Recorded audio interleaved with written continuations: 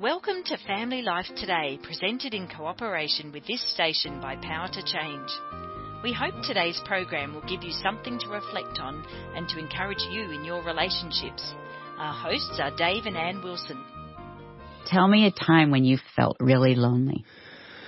Going through succession after 30 years of leading a church.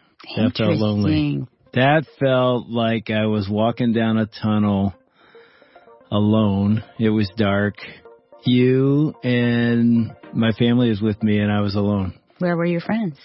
It was interesting. It didn't feel like they were there. I mean, my closest friends, you know, the couples that we do life with, we've done for 30 plus years, they were with me. Everybody else was on the outside, not understanding how hard it was.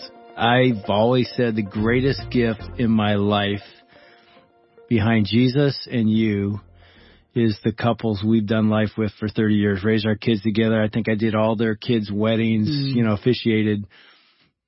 It was hard work, but it's the best gift we've ever done. Fun. And so we're talking about that today, about find your people. And we sit here going, wow, we found our people. But Dave, so many people haven't, and they're lonely. Sometimes you really don't even know you're lonely till you hit something that, as you're saying, you've gone through something that you feel devastated and you don't even know how to get out and you don't have people. Yeah, so Jennie Allen is back again at Family Life Today to talk about Find Your People. Jennie, welcome back. So good to be here. Now, you're smiling because you found your people and you wrote a book that says, and this is how God made us. Yeah. We have to find our people, but we've talked for a couple of days now. It's really hard. Well, let me ask you, Jennie, you're an author, you're a speaker, you're a mom, you're a wife. What has been the loneliest time for you? Moving to Dallas was a moment. I mean, we moved our whole family. We had a senior in high school at the time, which there was a lot of reasons for this move, and it was hard, but he was on board. We had a sophomore in high school, and then we had a middle schooler and an elementary school age kid. That whole first year really revolved around getting them set up and settled. And I was meeting people, but you don't feel known. It was just starting over, and it was scary and hard. And we had to do all the awkward things you have to do to make friends. I feel like, as I talk to women, there's two phases, too, that can be really difficult. One is when you have young children. And whether you're working and then you come home and you're just pouring into your kids, or maybe you're a stay-at-home mom and your friends are working. And you're complaining because your husband's not helping enough. Exactly. Your marriage is struggling because that's a really hard time in your life. Another hard stage that I'm talking to women my age, they're empty nesters. Mm-hmm. And whereas before their kids were in school, so they had all these people, their friends' parents, sporting events, all these different things, they're meeting people. Now they're not meeting as many people, or they've moved into a new community and they don't know any people. So let's kind of hit those two things a little bit. One thing I talk about in the book a lot is that the idea of a village should be more than your 2 to 5 best friends. It should actually be a whole group of people that are helping you live life and raise kids and do all these seasons together. That village, they're not going to be your daily friends, but they're going to be in and out of your life. It's Sunday school teachers. It's friends that your kids play sports with. It's neighbors, right? It's all of these people that are just in our life anyway, and might be different ages and life stages and all of that, but provide hopefully what Village Living has provided for people for generations, which is help, right? And I think we all need it. And so to the mom that feels really isolated, I would say, first of all, just make friends with people that don't have kids. So singles, those were some of my best friends in that time. They would come over after I put my kids down and my husband was gone, and we get to hang out, and they were flexible enough to be able to drop by when my kids were napping or when they were asleep. And then I would say make friends with people that are older than you that will come over and like say, hey, let me tell you, give you perspective that this season is not the end all be all. Like, this is what's going to happen. And here's how I handled this. And here's what I did. And those people are necessary in your life. We call them mentors or disciple makers sometimes, but whatever you call them, you just need people that have done this life stage before you. And then I would say get creative with your friends. So one thing I did with my friends when we had young kids was every Sunday we would cook for each other, and we would deliver meals and see each other when we would deliver our meals to each other. That's so sweet. So you did that every Sunday? Yeah, we would cook together. Yeah. Another thing I've seen people do is meet at Costco, meet at Target, meet at somewhere there's a playground, go to a park together, like push your strollers. I also want to say, for those people that are just starting their life, do not be like Monica and Chandler on Friends, where they have their twins and they move out to the suburbs. Like if you are having babies and you're thinking, we need a yard, we need all these things, we need a perfect house, all that. Be sure you're not leaving the communal system that you actually need to raise your kids. Like that, I would say be careful to take a job that pays more and leave your family. Be careful in that season, make choices that maybe bring you conveniences but take you away from people. Certainly not everyone's going to go move because they read this book, but I do hope it brings into context, you know what? I need neighbors and I need people that know what's going on and that I can borrow things from and take walks with and be in each other's life. Which is so contrary because many times we make that move because of money. We have a better job status, kind of climbing the ladder. Like, of course we're going to do it. I mean, I've literally sat with men who ask for my advice on a job change, often a city change, state. And this, what you just said, Jennie, is way down on the priority list. Right. They think it's not that important. The number one priority of your life should be the relationships in your life. There's nothing else that lasts forever. It's God and His people. Like, that's it. This is going to go into eternity with us. And there's not a better investment of your life, and you need it to live.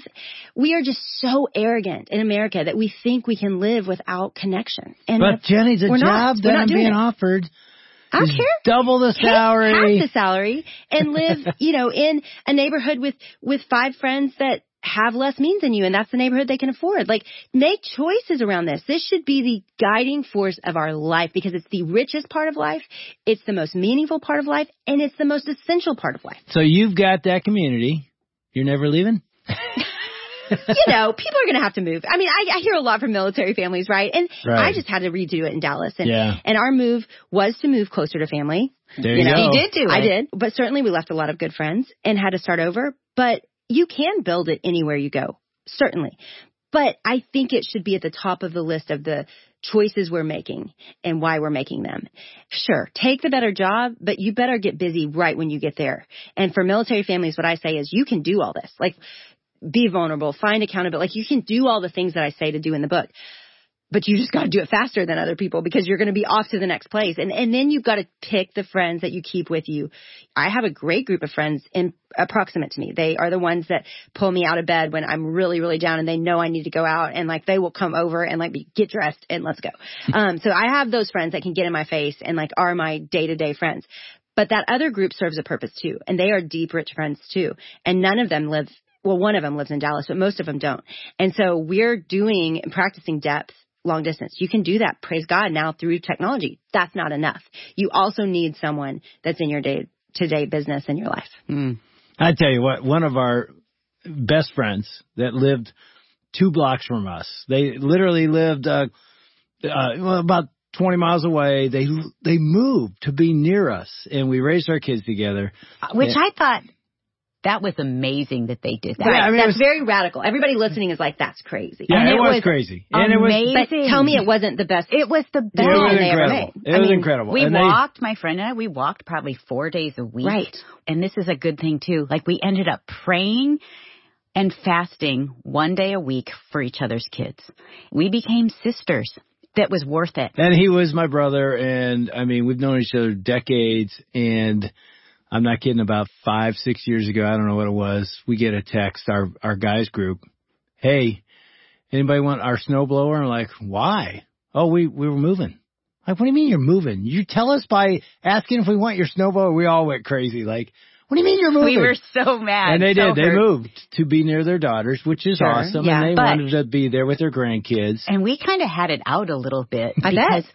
They also said, you guys, you're gone all the time now. Yeah. You are constantly We're traveling, on the doing road. marriage stuff, right? But And so their kids, we get it. 2 we daughters moved moved away. But they're listening right now, Rob and Michelle, and they're like, Because they listen all the time. it was so hard because it's everything you're saying. And they were we our can't, people. Right. And everybody probably listening has heard this before, but God's got to be the center of your relational activity or you're going to be a real drain on your friends, right? Exactly. Like that is very important. And it's an important thing not to miss that principle because ultimately people will die. People will move. Like, our hope is not ultimately in people. Yeah. They do not meet all of our needs. No, and they will certainly be transient.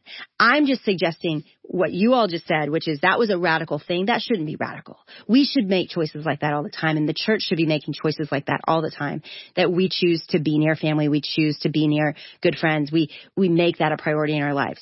Will you be able to hang on to them forever? No. And will there be a sense of they won't ever meet all your needs? Absolutely. Yeah. And that's why it's so precious about having godly friendships where you're all going, you know what? My needs are getting met with God, and I, out of obedience, want this to be part of my life in following him.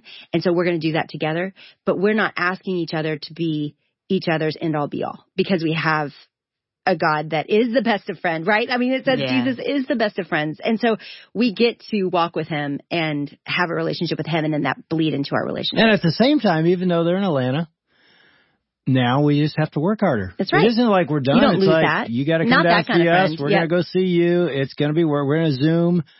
It's harder work. They're not a couple blocks away, but you still have to do it because your people are your people. What I've realized with her being gone, with Michelle being gone, is she's my therapy person. Yes. You know, you're talking, you're sharing, you're kind of doing life with somebody, and you're working out things as you're talking. And I realized, like, oh, I'm not doing that as much anymore. It's why proximity is the first thing. Now, you don't have to have it, but man, didn't that make a special friendship, because you were walking 4 times a week. So everybody listening that feels lonely, look at your neighbors. Like, maybe you have them, but maybe you don't. And maybe you do need to make a shift. Well, we've crawling out of a pandemic where you talk about loneliness and isolation was built into it. I'm not saying it was only there because of the pandemic, but it heightened that because we had to pull into our little homes. We interviewed a pastor from Missouri, Don Everts, and he talked about chronic loneliness. And he had an interesting perspective. We'd love to play this clip and just let you respond. So I want to know what you think of what Don had to say. In our research, it came out that a quarter of people in the United States that live alone, live by themselves. A number of people say that no one comes over to their house ever. So in the medical field, they talk about there's a chronic loneliness is sweeping the country. And the interesting thing is, in the medical literature, they prefer to call it depression. But the doctors are like, it's chronic loneliness. Like, you have no one in your life, and humans aren't meant to live that way. So just to knock on someone's door, just to say hi, in our current context, it does not take much to be heroic. Wow. Yes. I'm so glad for people like Dawn that are doing that research. I interviewed a guy that probably has a similar focus on loneliness right now. It was absolutely depressing because this is the disease of our day, but we're not able to really quantify it or talk about it because we haven't made it an acceptable thing to struggle with. And I think people feel a lot of shame. If you say depression, that's kind of, more of something you can't control, but loneliness feels like something you could. Yeah. And so there's a lot of shame around it. But also, it's, praise God, it's something that we can change, right? It's something that I believe right now my job is to trumpet this in the church, right, to the church and say, hey, I don't think we've been doing this as well as we could, and I think we could do it better. And then they start to go, you know what, I'm going to live differently. I'm going to start to know my neighbors. I'm going to start to have people over for dinner. I'm going to notice that single person that I've never noticed that's across the street that I don't even see very often and invite them over. One of my good friends, she's gotten to know the single person across the street that is in his 80s, and he's very cranky, and the street really doesn't like him because he's always complaining about things. And she was like, you know what? He needs God. I'm going to love him and pursue him. She takes him flowers all the time, takes him food all the time, invited him over for his birthday and said, bring any of your friends you want. He brought one friend, and the two of them sat there and told stories for a long time. And he complained the whole time about things. And the friend was hitting him and saying, like, stop complaining. Like, this is so lovely. I can't believe you got invited over here. Like, you need to be nicer. And yet she is determined to make that man fall in love with their family and then hopefully fall in love with God, right? And we've just got to be people that notice. We have the answers. We have a relationship with God, and we have hopefully local churches where there's some sense of connection, even if it's not a village-like existence. We have those connections, that potential. And so how do we invite people into it? How do we pursue it and prioritize it in such a way that we look different? Because contagious Christianity begins with contagious community. When you see people loving each other well, and Jesus said that. That's not my words, that's his. He said, they will know you by your love for one another. That's how everybody would know. You're one of mine. We're not great at that, but I think we could get better, and I think we're all craving it. And I hope what the pandemic has done has given us a distaste for that isolation. In the middle of this research, I pulled aside one of my friends that was moving from a group with roommates to an apartment by herself. And I, with tears, said, I do not know if that's the best idea. And I know some people listening live alone, and some people can't. That is just their lot right now. But I would challenge every presupposition to that, because I believe it is not good for man to be alone. God said that. And so what does it look like to maybe take, one of my friends, what she did as a single, she still wanted to live alone, but she moved into a little complex with other people that she knew. So she has a town home, and she got to know all her neighbors, and they have cookouts at night, and they all spend time in their little courtyard together. She made a choice about where she would live alone, that she wouldn't be alone. I just think we've got to make choices that we have to realize there's nothing worse for our health, and science has proven it. I can show you the statistics. It's in the book that smoking, overeating, lack of exercise, none of that is more dangerous than loneliness. Loneliness is the worst thing for our health. And so if you just do it because it's not good for you, that matters. I mean, you said that. I have a part of a book from John Ortberg years ago that he wrote. Did you ever see this? He said, people who had, this is a study done, just what you said, people who had bad health habits, smoking, poor eating, obesity, alcohol, but strong social ties lived significantly longer than people who had great health habits but were isolated. Yep. In his commentary, in other words, it's better to eat Twinkies with good friends than to eat broccoli alone. I mean, it's just a cute way to say it. But here's what I'm hearing. As you listen to themes that God brings into the church and in the Christian community, you start to notice. A few years ago, I'm like, wow, every worship song that I love is about identity right now. It's like who we are in Christ, which was beautiful. And you notice another one, sermons as I was preaching. I think this is something God's bringing to us right now. I hope so. Because we need it. We need it, and we're all aware we need it. One of the things you said, Jenny, was you and your friends, this is kind of beginning to get to know each other. You told your life story in about 20 minutes. That's something that we've been doing too, and it's a great way to start. I did that with my friend Michelle. We would just go out to dinner, and I would say, tell me your story. And there's something about revealing who you are and what you've gone through that makes you really see the person. Like we've done that recently with a new group of friends, where they just told their story. And as we listened, this is kind of a small group of couples. And as we listened, then what we did was we spoke life into them after they shared it, and even empathized with their hard points. And in that 20 minutes, you're sharing your highs, but you're sharing your lows. And so to say like, wow, I can't imagine how hard that was for you to experience that. And thanks for going deep and revealing kind of those pains and struggles and the hurts in your life. It was amazing, wasn't it, Dave? The guys did it too. Yeah, but it's scary. Yes. So a lot of people hear that and they're like, well, I'm not going there, You're actually describing one of the things I share in the book, which is the science says that what we want from people, we actually don't want answers. We don't want to be fixed. That is not what we want. Right. We want to be seen, soothed, and safe. And that right there is excellent marriage advice. If you're listening and you're like, we have a hard marriage, if you just make your spouse feel seen, soothed, and safe, that goes so far. Most people think what they want and what they want to give is answers. And we want to fix people. We want to, when someone says something hard, we're like, but we're immediately giving the positive. And I've learned from counseling, someone is sharing something with me, not because they need me to fix it, but they're probably sharing it with me because they don't want to be alone in it. And so when we can be with people in difficulty, it's why the Bible says mourn with those who mourn, right? There's a gift in just being with someone that is in their struggles and in their disappointments. I mean, one of the best piece of advice I've ever gotten and will give till I die is when someone shares something with you, to do what your friend did, to listen, to say what you hear back, and to say, I'm so sorry. Hey, men. Just that. Men, are you listening right now? Because I've blown that so many times. I do it too, Dave. I try to fix. I mean, one time, Jenny, we've said this here before, and we probably won't even keep this on the broadcast, but a long time, and I'll keep it really short. She was, kids were little, sharing with me how hard it was. I had a bad day. I literally go upstairs. Wait. I have to tell Jenny. So I'm sharing all that. Dave goes, I'll be right back. He goes upstairs. He comes down with a little piece of paper, and I thought, he wrote me a love note. He's thankful. Yes, he's going to share all the things he loves. Look, you guys already know. Yeah, and so it's numbered 1 to 10, and I'm thinking, these are the 10 reasons why I'm a good mom. And so I pick it up and I look at him like, thank you. And I read it out loud. Number 1, and I look at him, get more organized. Oh, dude, I'm like, wait, what? I know. And number 2 was use your time more wisely. That's enough. That's enough. You don't need to read the rest. There were 10 of those. You know what I did?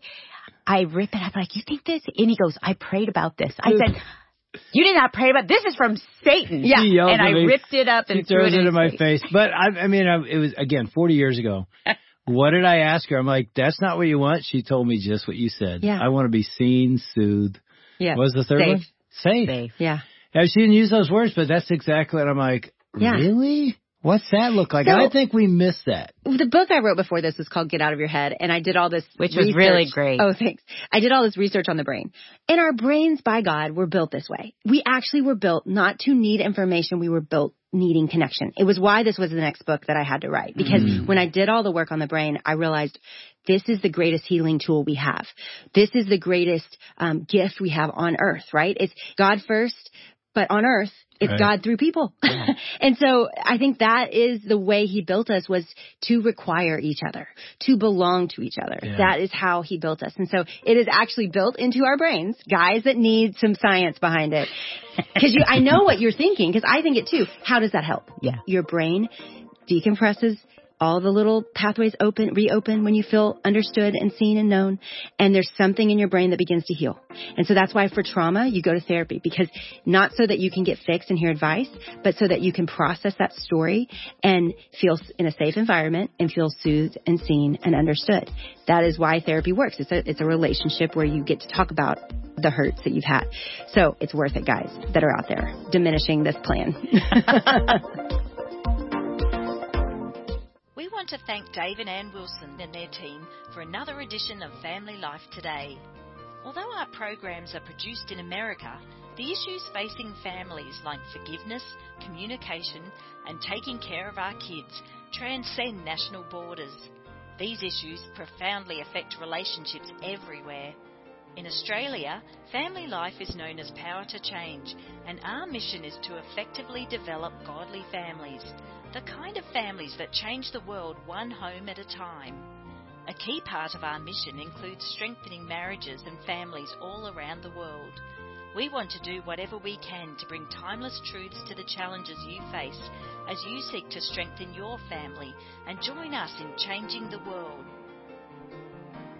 Interested in mentoring a younger couple or being mentored yourself? Check out Power to Change's mentoring initiative, designed to help you avoid those pitfalls we all can fall into. Email radio@powertochange.org.au or go to our website families.powertochange.org.au under the Helping Couples tab to get started today. You're invited back tomorrow at the same time for another Family Life Today presented by Power to Change in conjunction with this radio station.